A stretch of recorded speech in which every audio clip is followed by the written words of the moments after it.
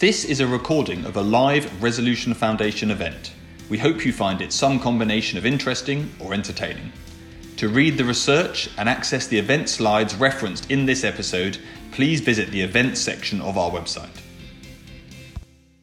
David Willits, President of the Foundation, and we are delighted to be hosting this event for the Society of Professional Economists. It is particularly, if I may say so, I'm delighted that in a way it's with a parliamentary colleague of mine, Jesse Norman, because I think his book is absolutely fantastic and full of insights, as we would expect.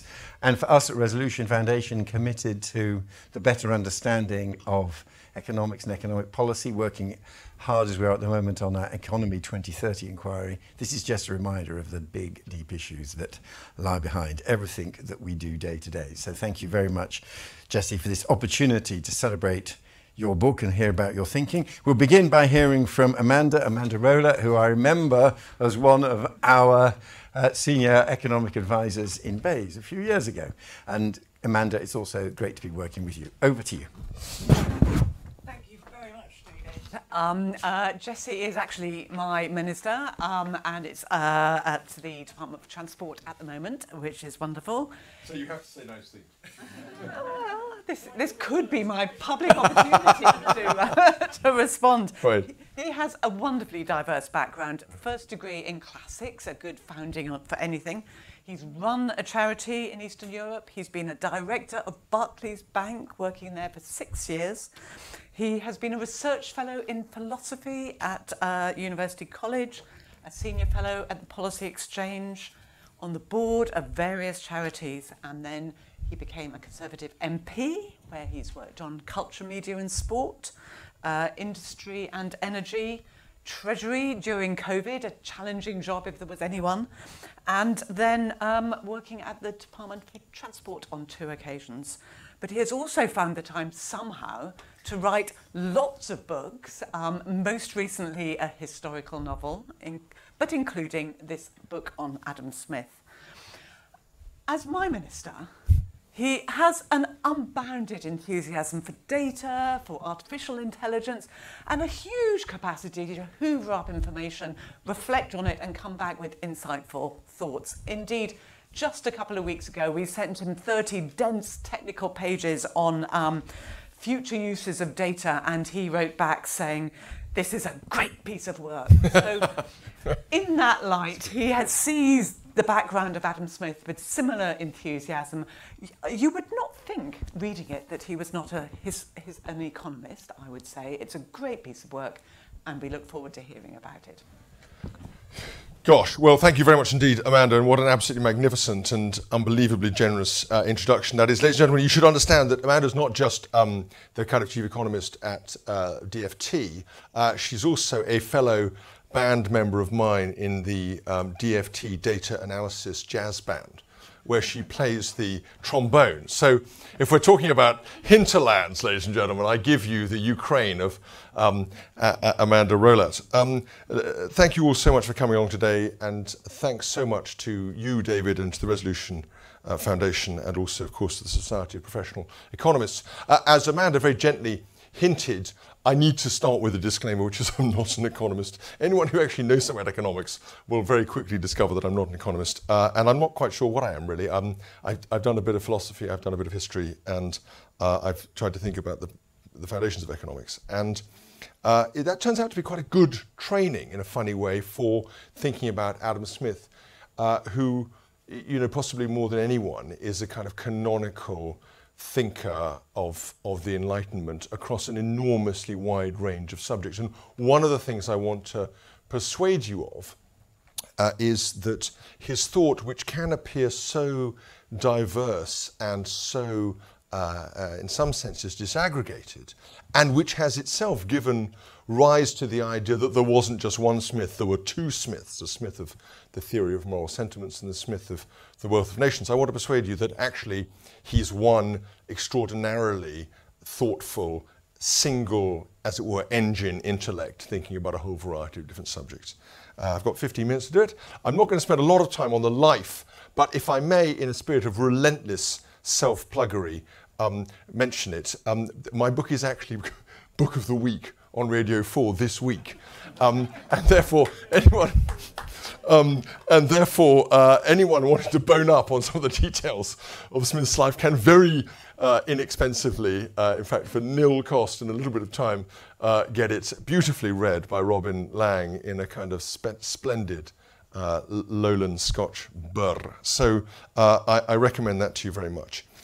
Now, Smith, I will just spend a second on his life. As you know, he was born in 1723, died in 1790, and therefore his life spans most of an extraordinary century, and including the 7 Years' War, this extraordinary thing called the Scottish Enlightenment, if we can see that Enlightenment is a word that we can apply at all, the American Revolution, and of course then the French Revolution. And he has things to say about all of those in different ways, and fascinatingly so.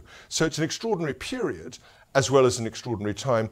And to make your name, as he did, as a professional academic, almost unprecedentedly, and to do so in an Enlightenment like the Scottish one, which was a very academically based Enlightenment, is itself a topic of no small interest. He was born in Kirkcaldy. He went to a local borough school. He then went to Glasgow University, had a marvellous time, taught by the legendary Francis Hutcheson, and then goes as a Snell Scholar to Balliol College, Oxford, which I'm sorry to tell you was not the powerhouse then that it is now. Indeed, it was a kind of temple of high Toryism and anti-Scotch feeling, with a great distaste for people without much money. And since Smith was quite poor and low church and Scottish, this didn't make for a perfect arrangement. And there's a story that, as it were, he came down having been discovered in the potentially revolutionary act of reading David Hume's treatise on human nature. And the relationship that Smith then forms with Hume is, although actually they didn't spend an enormous amount of time together, a founding intellectual relationship for him across a very wide range of areas, as I'll just touch on. So an incredible time, incredible colleagues, and an incredible human being. Now, as an economist, Smith, just to remind ourselves, if we think of the landscape of economics in a geographical sense, according to citations, then it's rather like the geography of Sicily.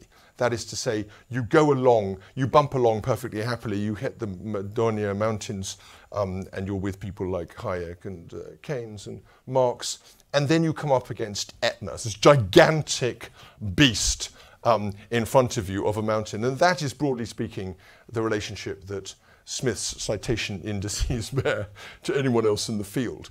And of course, this gives him a kind of monumental quality and makes it somehow hard to see past him. It also means that he's someone who is endlessly being prayed in aid of every kind of half-brained, harebrained, half-assed idea in economics. So we've got to be a little bit careful about this stuff.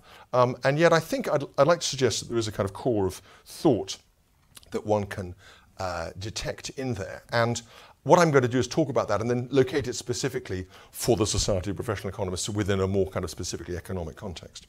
So, is Adam Smith the apostle of free trade? Yes. Is he a devout believer in something that predates the efficient market hypothesis? No, absolutely not. Is he a, quote, market fundamentalist? Absolutely not. Is he a laissez-faire economist?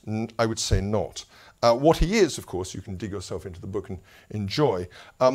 But the thing that I want to draw your attention to is that we have these two great works, Theory of Moral Sentiments and The Wealth of Nations, but we also have other works which are in existence by luck and happenstance, and which also give clues to his knowledge. So we have his very early lectures on belles lettres, and then we have his recovered lectures on jurisprudence, which exist in the form of 3 sets of lecture notes, which just by astounding good luck, taken by students, have appeared in bookshops over the last couple of hundred years and been rescued and then rehabilitated and brilliantly edited in the Glasgow edition.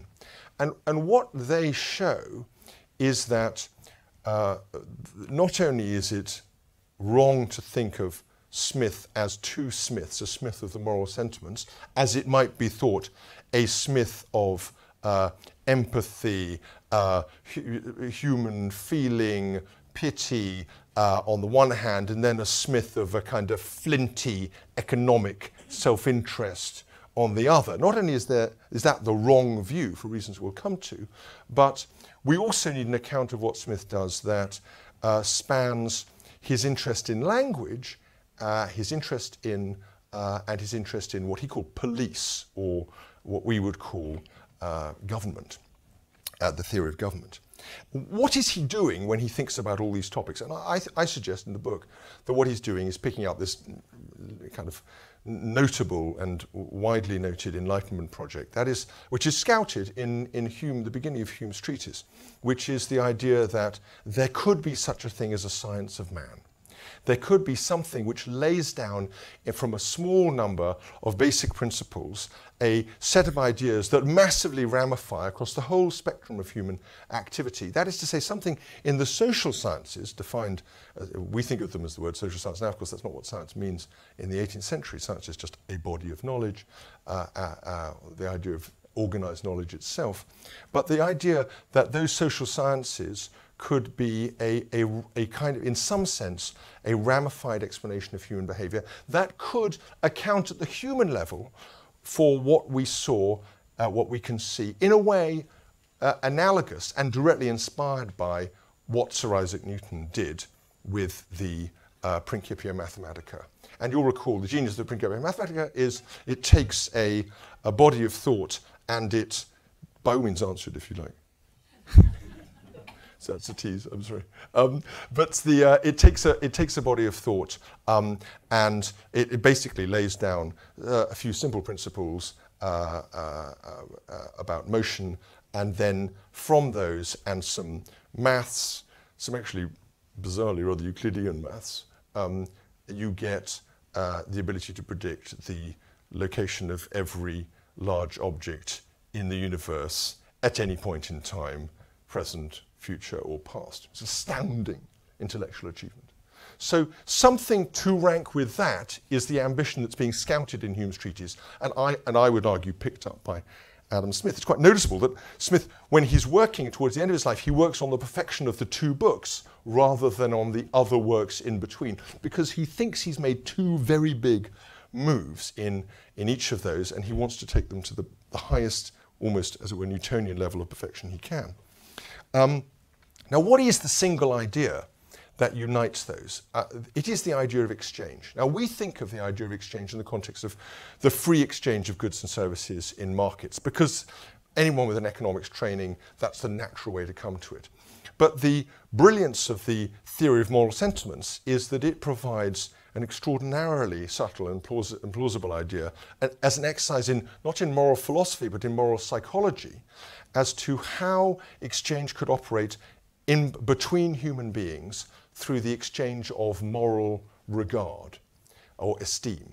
And that moderated by the idea of an impartial spectator, the capacity of ourselves to imagine that we are being watched by others and to step back from the idiosyncrasies of our own moral situation. That then becomes a way in which we can identify human behavior that is recognizably somehow in a space of reasons that we can locate ourselves in, and out of which we can start to imagine what norms would look like if they were shared.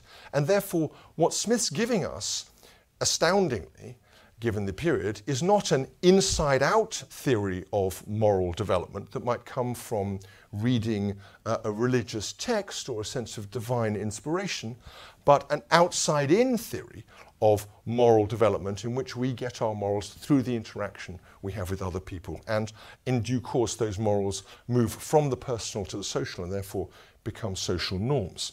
So that sense of exchange is the linking idea that ties both of those two things together.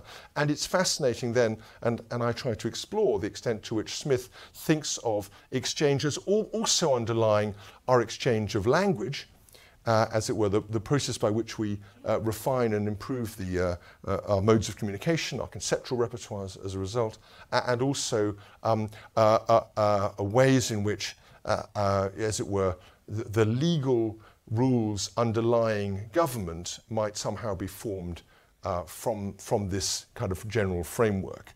And you can see ways in which, if we wanted to, and if we were sufficiently bold, we might try to extend some of those ideas, given some of the ways we think about democracy as a theory of error correction itself. So those ideas, even if we don't necessarily think Smith took them as far as he could have done, nevertheless are staggeringly exciting in terms of the kind of intellectual fertility they offer us for the things we can do. Now let's just think a little bit about economics today. And I want to read to you a sentence relatively early on, a phrase relatively early on from The Wealth of Nations, because it kind of captures some of this stuff. Smith says, "Nobody ever saw a dog make a fair and deliberate exchange of one bone for another with another dog. Nobody ever saw one animal by its gestures and natural cries signify to another, 'This is mine, that yours, I'm willing to give this for that.'" So what he's saying something that he's identifying something that's unusual about the way in which human exchange, human interaction works. And it is, I would suggest to you, that human exchange, what is distinctive about human exchange, is that it presupposes a context of imagination, of moral and social norms, of trust, of interaction, and of uncertainty.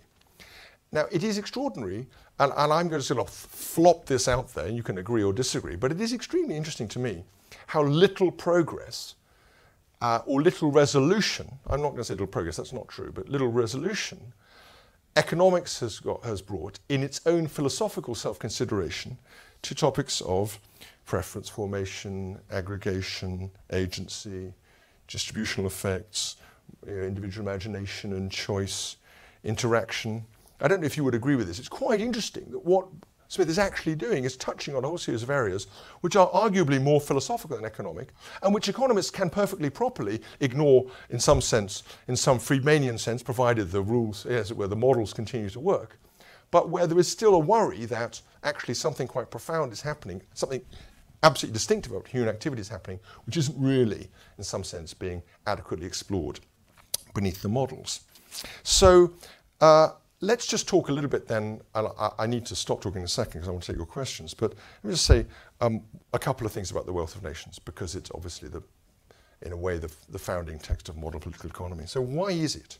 Well, I think it is because there have been plenty of other works, as you will know, from the 18th century that could be classified as falling into the area of political economy. You know, one thinks of Stewart or Tucker or Cantillon or many others. But what makes The Wealth of Nations so distinctive is not just these extraordinarily persuasive ideas that have lingered with us, the division of labour, the idea of market equilibrium, the notion of effects of incentives on behaviour, free trade, the four maxims of taxation. It's because Smith is the first person to put markets at the centre of economics itself. And in that sense, I want to suggest, I think, is the hinge of our economic modernity. Burke puts a theory of representative government at the centre of his politics and political parties, and Smith, in a parallel way, is the hinge of our economic modernity by putting markets at the centre of political economy. That's the first thing. Second thing is, markets are, for Smith, I think, are very different to those of some of the ways we find in economics today. So they're not to be thought of purely as mathematical constructs, disembodied. We're not talking about individuals. The idea of the individual as an atom cut off from others is not a conceivable idea within Smith's political economy, because it is a norms and trust-based view of the world.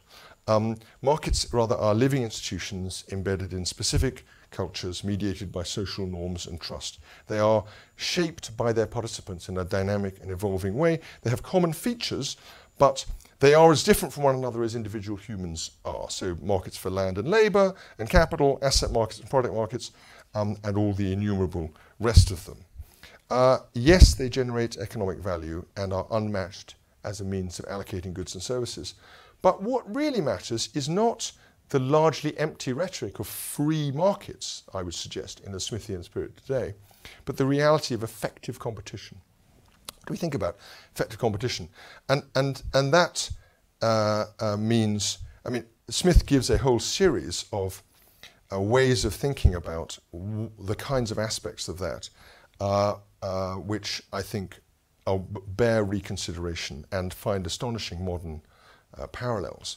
And together, and I'll come to them, but together they suggest that this idea of market failure, which derives from models which assume perfect competition, needs to be expanded and supplemented by asking a much simpler question. What is the purpose? What is this market actually for? And then finally, I would say, markets, of course, are not and should not be considered, and are not considered by Smith as in any sense independent themselves of the state. They themselves are embedded in contexts of trust and law. Now, if we're thinking about the reality of competition, effective competition, what are the kinds of things now that have antecedents in Smith's own thought? Well, one of them is crony capitalism, the idea of rent extraction. Another is the idea of ownership properly exercised and the principal agent problem, as we would now think of it. A third is what you might call asymmetries of information and power. And now from that, we can then move to other aspects of Smith's thought, which I think bear directly on economics, but which we don't often think of as economic. So the impact of materialism, or what Smith thinks of as an obsession with trinkets of frivolous utility, as he calls them. Celebrity culture, the servility that inclines us to adore our superiors and trample underfoot our inferiors. So those are things that are debasements. Materialism is the debasement of a social formation of norms sitting within markets that have somehow failed to operate properly. Virtue signaling, the feigned exchange of moral regard. And the ancient danger, perhaps something we see more now in the context of Ukraine, the ancient danger of societies being softened by wealth and luxury, and the importance of maintaining and respecting martial vigour. These are just a few things you find in Smith. I've hardly got going. Let me just end with a final provocation. When Russia launched its illegal and unprovoked invasion of Ukraine, what was the response? It was condemned by the UN, by resolution signed by 141 nations. The UK, the US, the EU, and many other nations put in a raft of economic sanctions. International companies and iconic consumer brands disinvested. Organizations judged to be abetting the Russian war effort were preventing from getting the goods and services they needed. Russian banks were denied access to SWIFT. Oligarchs and other persons of interest were designated for travel bans, asset freezes, and denied credit. Yachts were impounded. Football clubs were sold. In other words, alongside military support for Ukraine, alongside economic measures of support, the world's leading commercial societies, and I think commercial society is the right way to think about this, not capitalism, which is a 19th century idea, but a Smithian idea of commercial society, which unites the social, the moral, and the economic. Those commercial societies, the world's leading commercial societies, immediately turned their back on Putin and his cronies, and they did so not just economically, but morally and socially. No more Smithian response could be imagined. Let us hope that they and we can continue to do so. Thank you very much.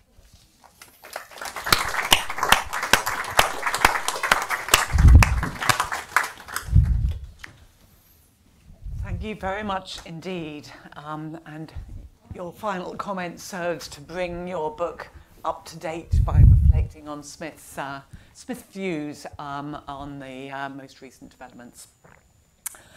We now have the opportunity for a conversation, which is excellent. We have us in the room, great to see it so full, but also people online who have the opportunity to ask questions through Slido, and I'll ask put some of those to Jesse. Sure. But let's start within the room. Who would like to pose some questions? You issued a challenge to economists, things we may not be considering enough, at the same time as reflecting broadly on the linkages between the moral aspects of Smith's work and the more economics, as we would say today. Can I invite some questions? Please, could you give your name and organisation if you have one? a public first consultancy. You're right that commercial society has pulled out of Russia, and I'm sure, as much as I know of Smith, he would have approved of that. What else do you think Smith would be surprised that commercial society has not pulled out of in this day and age? Yes, this is the general response one has from a Tim Looney question, which is to say, thank you so much, I really appreciate your insight, and then move very swiftly on to the next topic. A very good question. So if we go back to the end of the 18th century, there is a deep worry that we have lost, which is that commercial society, the so-called what Hume calls jealousy of trade, the idea that trade has somehow become the principal focus of public policy over and above warfare, that is by no means the unmitigated good that one might think if one was a naive Smithian, if you like. And in particular, that it lures countries into aggression and debt. And I think that we do need to think very hard about all the aspects of commercial society that we've picked on. Now, those are two big worries about the kind of macro political economy. But there are also worries which have to do with some of the things I touched on. We are now discovering that, perhaps we didn't strike the right balance as a nation in terms of, over the last 30 or 40 years, in terms of our support for defence and military spending. We're discovering that we may not have got it quite right in terms of the way in which we collectively have allowed social media and the sentimentalization created by social media to overwhelm democratic processes, notably in the extreme difficulty of cutting public spending, or at least even restraining public spending, and the power of minority voices. So I think there's a very wide array of areas where one could go through and apply a kind of Smithian scalpel to ask ourselves the question, not as it were things better then than now, but have we in some sense lost our sense of poise about where we've got to as a society? Interesting. Thank you. Would you like to ask a question? Hi, Salko Kadic, Department for Transport. I'm not a plant, I promise. Hello, very lovely to see you. For the first time. Yes, no. So Adam Smith was quite scathing of what we now call our service-based economy and things like that. Do you think that Smith was naive or of his time for that, or have we got ourselves into a hole through a sort of relentless pursuit of GDP and an obsession with GDP as a figure? It's a great question. There are readings of Smith that make him look as though he's hostile to services, and that may not be untrue. I mean, what is interesting is that The Wealth of Nations is being written right at the time when Britain has already begun a process of becoming quite service-oriented. The luxury of the 18th century has led to the expansion of an awful lot of that kind of activity. And it's about to go into a massive acceleration that comes from the Industrial Revolution. Now, there were actually industrial enterprises at the time that could have been part of a manufacturing theory within Smith. But he doesn't really seem to have a theory either of manufacturing or indeed of services.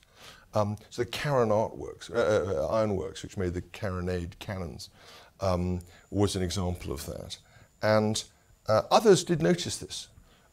So I think, and as with, there are many areas, and we should just touch on this for a second, there are areas for Smith where he really doesn't say very much, even though technology change, for example, is completely foundational to think about economics now, which he's relatively little to say, if any. So I don't mean to say that you can't extract a Smithian view of these things, but there are gaps in what he's doing. I have a degree of sympathy with a Smithian view. So let me try a somewhat countercultural or possibly provocative defense. I think we are discovering, kind of by accident, that there are social as well as economic benefits to manufacturing, which a purely, as it were, mathematical understanding of the economic effects might not have characterized. If you asked me, might we have done better to have it struck a different balance between globalization and deindustrialization over 50 or 100 years, I think the answer to that might easily be yes. And we might find that we had a more balanced economy and less financialized economy, for example, if we had done so. That's a provocation. Another provocation. Could I invite some responses from anyone here or some further questions? Yes, here.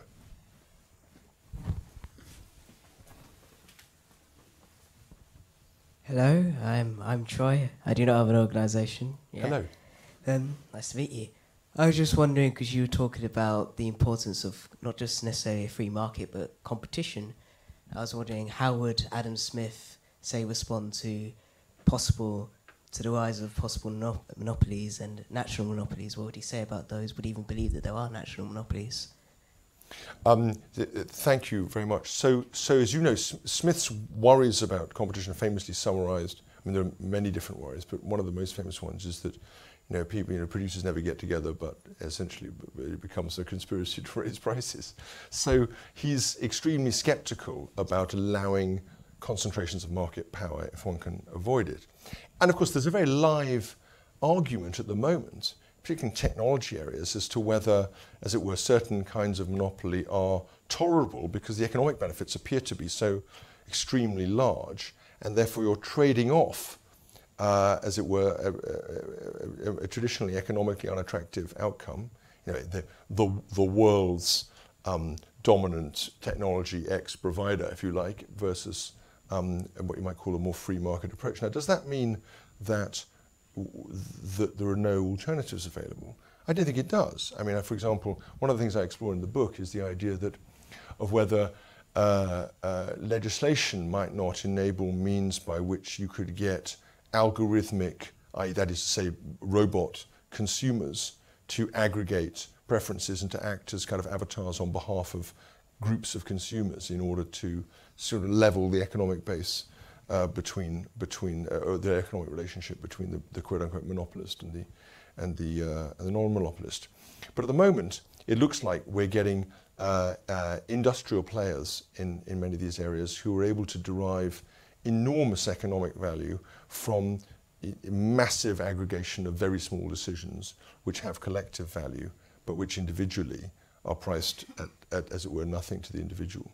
And I think that does raise questions which I think we should. As you know, we have a digital markets unit now in the Competition Markets Authority, which is looking at what the right balance is to be struck with these things. Quite interesting that if you look at final markups in product markets, they seem to have gone up a lot in the last 15 or 20 years in America and in the UK. So I don't want to suggest for a second it's just a technology issue, but it's the whole question of how we really think about competition effectively, and what we should do to take what resolute steps we should take and can take in a legal environment in which these players are extremely capable of defending themselves. Is a very live question now. Thank you. Shall we take a couple from slides? We've also got a lady in the front here. Why don't we take sorry. a Yes, double-edged question? Thank you, madam. Hold up a second, madam. We've got a... Thank you very much. Why do you think that Adam Smith disagreed with laissez-faire economics? I would have thought that he was for the British Empire's decolonization, wasn't he? You're running two or three different things there together. Let's unpick them a little bit if we could. So in the late changes that Smith makes to the Wealth of Nations, the quite strong anti-colonialist narrative that he's got going in the first edition is significantly expanded into a swingeing critique of the East India Company and the kind of trading companies of Britain and the Dutch and France and others. And so he's got to that extent, and of course he was a resolute, as Burke was, a resolute opponent of slavery. So Smith is hostile to slavery in the 1750s. Just think about that. Smith is hostile to slavery. So Clarkson and Wilberforce don't get going until the late 1780s. So 30 years beforehand, Smith is all over this issue. And he opposes it not just on moral grounds, but on economic grounds. He might be right, might be wrong. There's a live argument in the academic world of knowledge whether he's right on the economics of slavery. But there's no doubt that he's hostile to it. So he's running a significant institutional critique of colonialism, and he's writing, and the trading companies, and he's running a moral economic critique of slavery. But then there's the further question of whether he in some sense is a laissez-faire economist. Well, you might say, well, if he's laissez-faire, he's not really laissez-faire about slavery. And actually, when you look closely at it, there's a very large number of areas in where Smith is prepared to tolerate not just the encapsulating role of the state as a setter of law and arbitrator of disputes, but a much more trenchant involvement. And sometimes this goes the wrong way, goes the other way. So Smith infamously defends the Navigation Act, probably the single biggest security/economic intervention of the 18th century on security grounds. Now, of course, the evil irony of this is that Navigation Act, one of the things they did was to preserve the sugar trade with the West Indies, as they were then called. And that trade was itself the economic engine behind the slave trade in those areas. Of course, there's a much larger slave trade, which everyone forgets, in Brazil and places like that. But I mean, so there you've got, but if you look at just very quickly, other interventions, you've got the Navigation Acts, you've got interventions in some cases in setting minimum interest rates, you've got interventions after the collapse of the Air Bank in 1772. He's keen on the idea of a degree of firewalls to prevent a general conflagration in the banking sector. His patron, the Duke of Buccleuch, nearly got taken down by that because they had unlimited liability ownership in the bank. So there are lots of different areas in which Smith is prepared to derogate from what you might call a laissez-faire view. And there were laissez-faire economists of the time, up to a point. Quenet and the physiocrats tried to claim a degree of that in some respects. And Smith is quite critical of them. So I don't think there's much doubt on that. It's a modern fiction that he's a laissez-faire economist. Which isn't to say he's not in favour of free markets in many contexts. That's a good question which draws out some interesting responses. Yeah. I know we've got one or two more in the floor, but I think it's fair to go to Slido. And the first question I'm highlighting, which will appear soon, is essentially, I think, saying capitalisation is the main reason we're facing climate change, and what would Adam Smith think of this? So, capitalism, all its individuals agreed, unlimited is the main reason we're facing a sixth extinction today. Would Adam Smith turn over in his grave with the way things have developed? Similar to think our way. I mean, the strength and weakness of a lot of Smith's thinking is that if one has to think of it in terms of the reaction of, a professional, intellectual man living in Edinburgh in the 1780s. I mean, so we're miles away from that view of the world, and his moral instincts would, I'm sure, be revolted by many of the things that he sees today. And there are strong critiques of the way in which environmental policy has been conducted from a Smithian perspective. I mean, after all, an awful lot of pollution comes from the failure to price externalities adequately, which itself is a source of market failure. So we should, although it's not conventionally thought of quite in that way, and so we should, there is a very strong latent Smithian critique of the way in which markets have been allowed to develop. Now, I don't think there was anything. I don't think it was. We don't know whether it is a necessary fact that some form of capitalism would have yielded the results that it has here. We can be sure that there are lots of perversions of commercial society which have yielded this. And if we thought about commercial society in the way that Smith thinks of it, I think we could reasonably ask a question as to whether these outcomes would have occurred in the same way, because you would be dealing almost by definition with a more embedded, trust-mediated, morally and socially attuned conception of what markets can do. There are parts of the world in which similar conceptions already exist like that. There's no reason why it should have been the default setting for international activity, if you like. Thank you. And then one more from Slido. Much of what you're arguing can be found in the works of sociologists and social theory. Do you agree that part of the problem of the inadequacy of current economic discourse stems from the disparaging of social theory and the detachment of academic economics from other social societies? And I feel honour bound to put this somewhat critical question to you, and possibly we'll have responses from others. No, well, I come up with a kind of mixed picture on this. I mean, I think it's really important not to underplay the achievements of economics. As you know, it's you know, it's very obvious, but it needs saying, and one can, I think, hold on to that. Celebrate the enormous advances that have been made in the field over the last 200 years, and at the same time also say that there is a latent critique of some of the foundations of economics and the way in which it's embedded, which might cause us to think that actually we can go further and do more in reflecting on its limitations and potential. And I think the other thing we can slightly do, and you do get this slightly in academic economics and also in academic philosophy, which is, there's always a moment where someone will say something, there'll be a pause, and someone will say, it's really sociology in disguise, in a rather snooty way.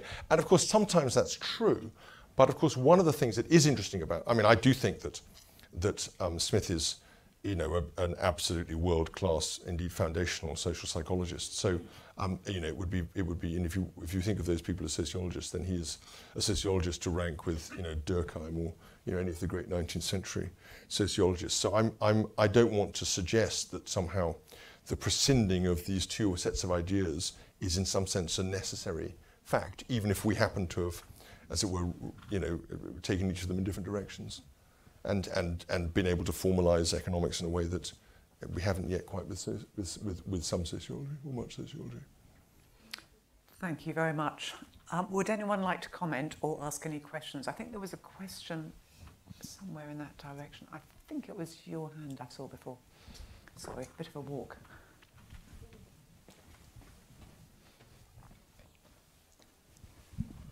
Thank you. George Moran, Nomura. There are many lessons we can learn from Adam Smith, but are there things that you think he got wrong and things which you think we should not take from him?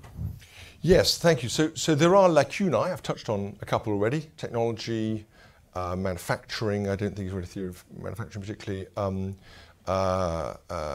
So I think it's important to be aware of those. It's also, I think, worth just touching on. There clearly are areas where we just ask ourselves the question. The most famous one, obviously, is the labour theory of value. We ask ourselves the question. Smith is a former labour theorist. Is that really how? He's actually running several different theories. I think he's they aren't quite settled in his mind as to how they work. But he certainly does run a labour theory for a large chunk of the wealth of nations. And I think you'd find few people outside the Marxian view of the world who would buy that today. What's interesting though is even when he's wrong, you kind of see what he's on about. He's trying to. It's rather like the disparaging of services. He's trying to get at somehow the human benefit of making something, and the disbenefit of making something. Of course, he also thinks that manufacturing leads to mental mutilation. So he's still. We're catching someone who's writing something in the process of its being thought. And therefore there are gaps and there are things that we would certainly not accept now. But there are also kind of exciting conflicts and I think insights which, are kind of provocative even if one doesn't agree with them. So I have a very sympathetic reading, so I'm going to be of that ilk. But I suppose that would be how I would think of it. And of course, the other thing just to say is that my reading of Smith is much more evolutionary and more kind of Austrian than. So there's a tendency to read Smith as a kind of, Arrow and Hahn general equilibrium theorist, avant la lettre, and I think that's completely wrong. I just don't think that's, I can see why they've got to that view, kind of ideas of equilibrium markets and, the marginist revolution, Varin and all that stuff. I just don't think that's an accurate way. He's much more open-ended. He's much more kind of, his ideas about language. It's an unruly kind of, it's a jostling view of human activity, and I think that's quite interesting, actually. Thank you. We have a question here and a question there, conveniently close to each other. Thanks so much. Ben Tyler, No Organisation. Adam Smith wrote a long time ago, the world of economics has changed insanely since then. What do you think Adam Smith would have thought about the way that we filter economic thought through so much mathematics today? Wonderful question. So towards the end of his life, Smith develops a critique of what he calls the man of system. And the worry, and of course he was quite a skilled mathematician. Smith, he'd been taught quite a lot of maths. One of the teachers in Glasgow was Colin Maclaurin, who was one of the latter-day Newtonians. He's no slouch in that area, and he's very critical about the idea that you can simply regard people in a geometrical way as kind of pieces on a chessboard, give them their principles, and then kind of wind them up. And does that mean that he would, as it were, have rejected agent-based modelling or some of the stuff that we think about now as ways of characterising consumer activity or market activity? I'm not sure it does mean that, but I think he'd be very interested to see it. But I think there'd be an enormous caveat in his mind as to what logical damage is being done by making these assumptions. And then the question would be what political or social damage is being done by a tendency to kind of fetishize science or things that are supposed to look like science. Now, that has a contemporary resonance, as you might say, and the UK at the moment is split between people who think follow the science is simple common sense, and people who think follow the science is a ridiculously unscientific, uncaveated approach to what should be a kind of provisional exploratory idea. That sense of science is one that Smith is, the provisionality and the exploratory nature of thinking is very much more in his style, I would have said. Those are all very fair points. I think the aims of putting mathematics into economics has typically been to try and come up with try and implement a view of how people behave in mathematics rather than to dominate it. So the question is what are the best possible ways of simplifying behaviour in order to put it into mathematics rather than see the mathematics as being the end in itself? Oh, you can do both, right? You can have brilliant mathematical insight and then think about how it could be applied. Yeah. I remember very many years ago, this will make you laugh, I was a child bride, but in 1988, I was helping to organise a conference in Warsaw on the idea of praxeology, which is the kind of the theory of practice, including in economics. And one of the speakers was Kenneth Boulding, sort of legendary figure in economics. And one of Ken Boulding's great lines was that mathematics brought rigour to economics. It also brought mortis.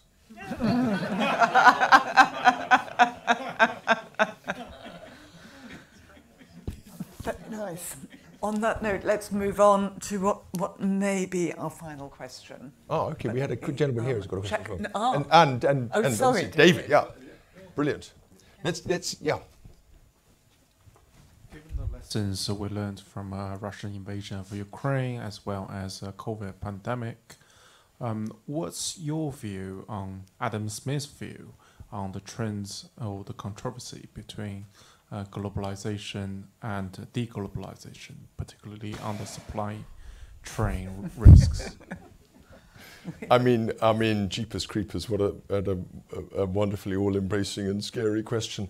I mean, I think you know, PhD theses could be written on this topic. It's hard to come up with a simple or a straightforward answer. I do think that just take the last 15 years in this country, one of the things that is very noticeable is the interaction between crisis and norms. So crisis now requires a massive collective intervention, because the joined up nature of a globalized world, particularly heavily financialized world, makes it impossible to imagine the alternative. And so, you know, why we have the global banking crisis, global financial crisis in 2007, 8. You know, why did it happen? Because, you know, the government was naive about the effect of build-ups of debt in the market. And the British banking system had been at 20 times equity, 20 times capital for 40 years until 2007. It's at 50 times, gone from 20 times capital to 50 times capital in 7 years. It's a catastrophic policy failure. No one's really explored that at all now. What was the effect? Well, it was a settled principle of British economic policy that GDP should never be more than 40% debt. Debt should never be more than 40% of GDP before 2007. It's 98% now, 99% now. Okay? So you've got this ratchet, and then you have another ratchet in the pandemic. I don't think, I mean, I've got to I'll put my hand up. I was running the furlough scheme. The person who invented the furlough scheme is sitting over there. And I don't think that was a bad idea at all. I think, in fact, one of the reasons why we've just seen these ONS revisions that show that we bounced back was because of the effectiveness of that intervention. It wasn't perfect, but it was highly effective. But the whole package, not just that bit, the furlough scheme and the self-employed scheme were cost about 95 billion quid. The whole package cost about 400 billion.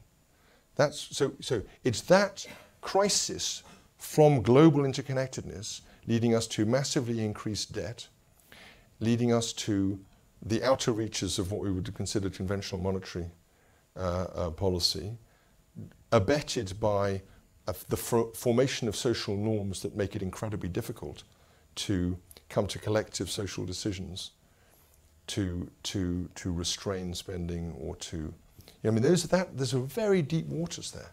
And I don't think we've really, as a country, begun to come to terms with the implications of that. And I think I don't blame any government, this government or the predecessor one, for that. I think that's just a change in the way in which the water flows around us. But we've got to get smart about it, and we're not getting smart about it at the moment. Very challenging times. David, it will be great to have some comments from you as well, if you have any, as well as any questions you would like to pose. Well, thanks. I mean, I just wanted, as we're getting towards the end, first of all, to thank Jessie and just make three very quick observations. I mean, first, Jessie referred to Adam Smith's unhappy experience at Oxford. And of course, I had to read and study very carefully Adam Smith's observations about universities in the wealth of nations. And he has a very powerful analysis that is ahead of anything that was subsequently written through the 19th century. His is essentially an analysis of monopoly power. Oxford and Cambridge spent a lot of time and effort suppressing the creation of other universities and the pernicious effect of endowments, and actually quite a strong argument for fees. And Jessie, of course, in the work that he is doing at Hereford with the creation of a new university, an innovative new university, is, as in so many other respects, a true heir of Adam Smith. I wanted, secondly, to congratulate Jessie on combining this fantastic piece of work with his career as a minister and a politician, and to report an exchange that I had with Robin Butler, then the cabinet secretary, when I tried to clear a text that I was writing, a thing on conservatism, with him as cabinet secretary. There are very strict rules on what you can write when you're a minister. So I had to go and ask Robin Butler permission to produce this book. And he looked at me and he said, David, he said, it's very simple. He said, if you want to write a book on conservatism, you're only allowed to write a book if it is either a work of philosophy or a work of fiction. I leave you to decide which it is. But I think with Jesse, we have undoubtedly got a work of philosophy. And then finally, if he has time to comment on this, I did once, as a young enthusiast, working for Margaret Thatcher, say, of course, we're trying to do laissez-faire. And she immediately bridled. She did not like the expression laissez-faire. And she looked at me and said, no, David, no, not laissez-faire, ordered liberty. And I never quite knew if she just disapproved of it because it was French, or whether she was making a deep point about true conservatism. And I'd be interested to know whether Jesse thinks that perhaps what the Conservative Party has been up to for the last 30 years passes that test or not. But thank you very much, Jesse, and thank you also to the Society of Professional Economists for hosting this event. Well, David, what a fantastic troika to respond to.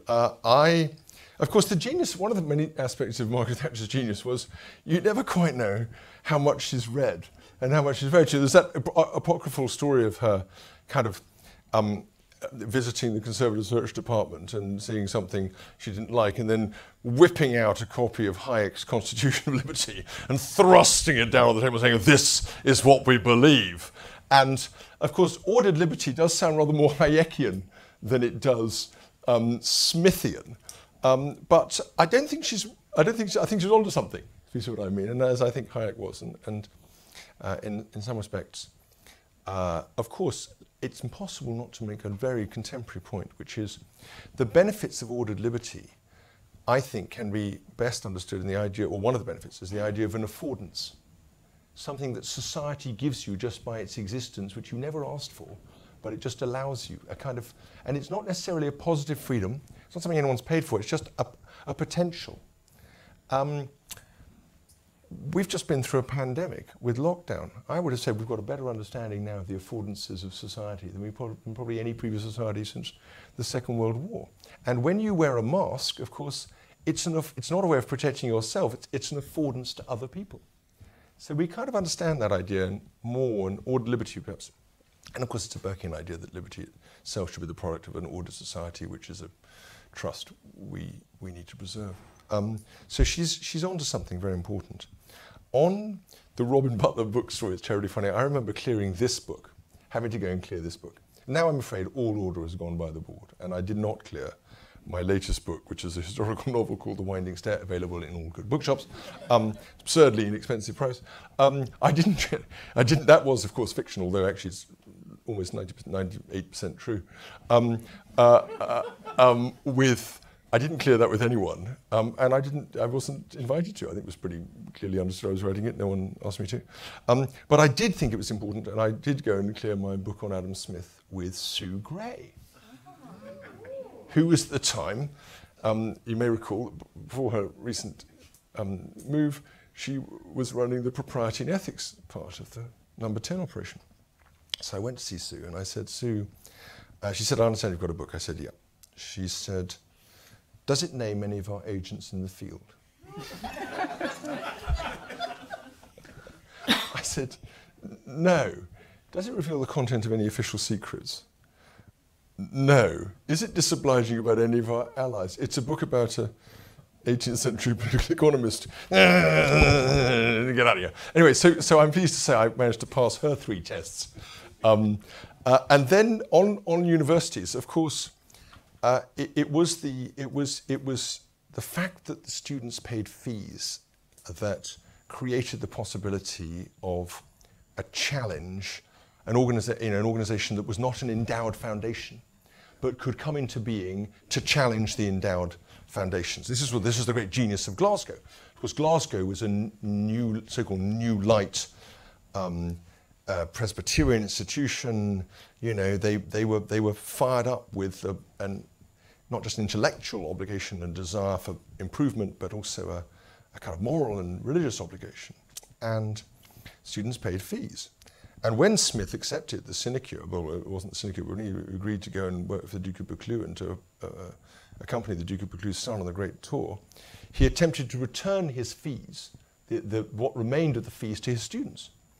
And the students said, no, don't, we're absolutely fine. And he then started thrusting the money into their pockets. He was so kind of absurd, worried about it. But it is fun to speculate on the fact that it was the contrast between Glasgow and Balliol College, Oxford, that caused Smith's abiding belief in student fees. And therefore, in some sense, Balliol is the intellectual home of student fees. Which may come as a provocation too far. The final point I would make, yes, I am trying to set up a university in Hereford. It's a specialist STEM institution. I'm very pleased to say that its latest intake is rocketing upwards, which isn't bad for an institution that's never been heard of in place, never was heard of doing a degree no one's ever heard of, for an economic outcome no one's heard of. It's called the New Model Institute for Technology and Engineering. And let me tell you a story that perfectly illustrates higher education in this country. In the year 1334, the Diocese of Lincoln, which is the largest diocese in England, bigger than the Diocese of Canterbury, decided to set up wanted to set up a new university in Stamford, in Lincolnshire. And Oxford and Cambridge, Cambridge had been formed as a reaction to Oxford, they were at each other's throats. And Oxford and Cambridge learnt about this and buried their historic rivalries in order to make a joint petition to Edward III to kill the new university in Lincolnshire. Nothing has changed in higher education. What good has happened has largely changed as a result of Lord Willits in the corner and the changes that he and Joe Johnson put through. But in terms of the behaviour of the market actors, believe me, nothing like enough has changed. But we're trying to put an end to some of that now. Anyway, that's just a final response to all those three marvellous challenges you put out there, David. And thank you all for having me along. Thank you for your fabulous questions. Thank you to all those on Slido for your questions. And thank you, Amanda, for being such a brilliant host and a fabulous colleague. Well, thank you very much indeed. Absolutely fascinating, filled with humour and insight as well as deep thought. And I'm sure we will all go away with a deeper understanding both of what Adam Smith has done and how it relates to current age. And we also understand where to go if we want A, to learn more about Adam Smith, and B, to read an engaging historical fictional novel with a large element of truth. Thank you very much. Thank you. Thank you for listening to this Resolution Foundation event. You can find more episodes and the latest living standards research on the Resolution Foundation website.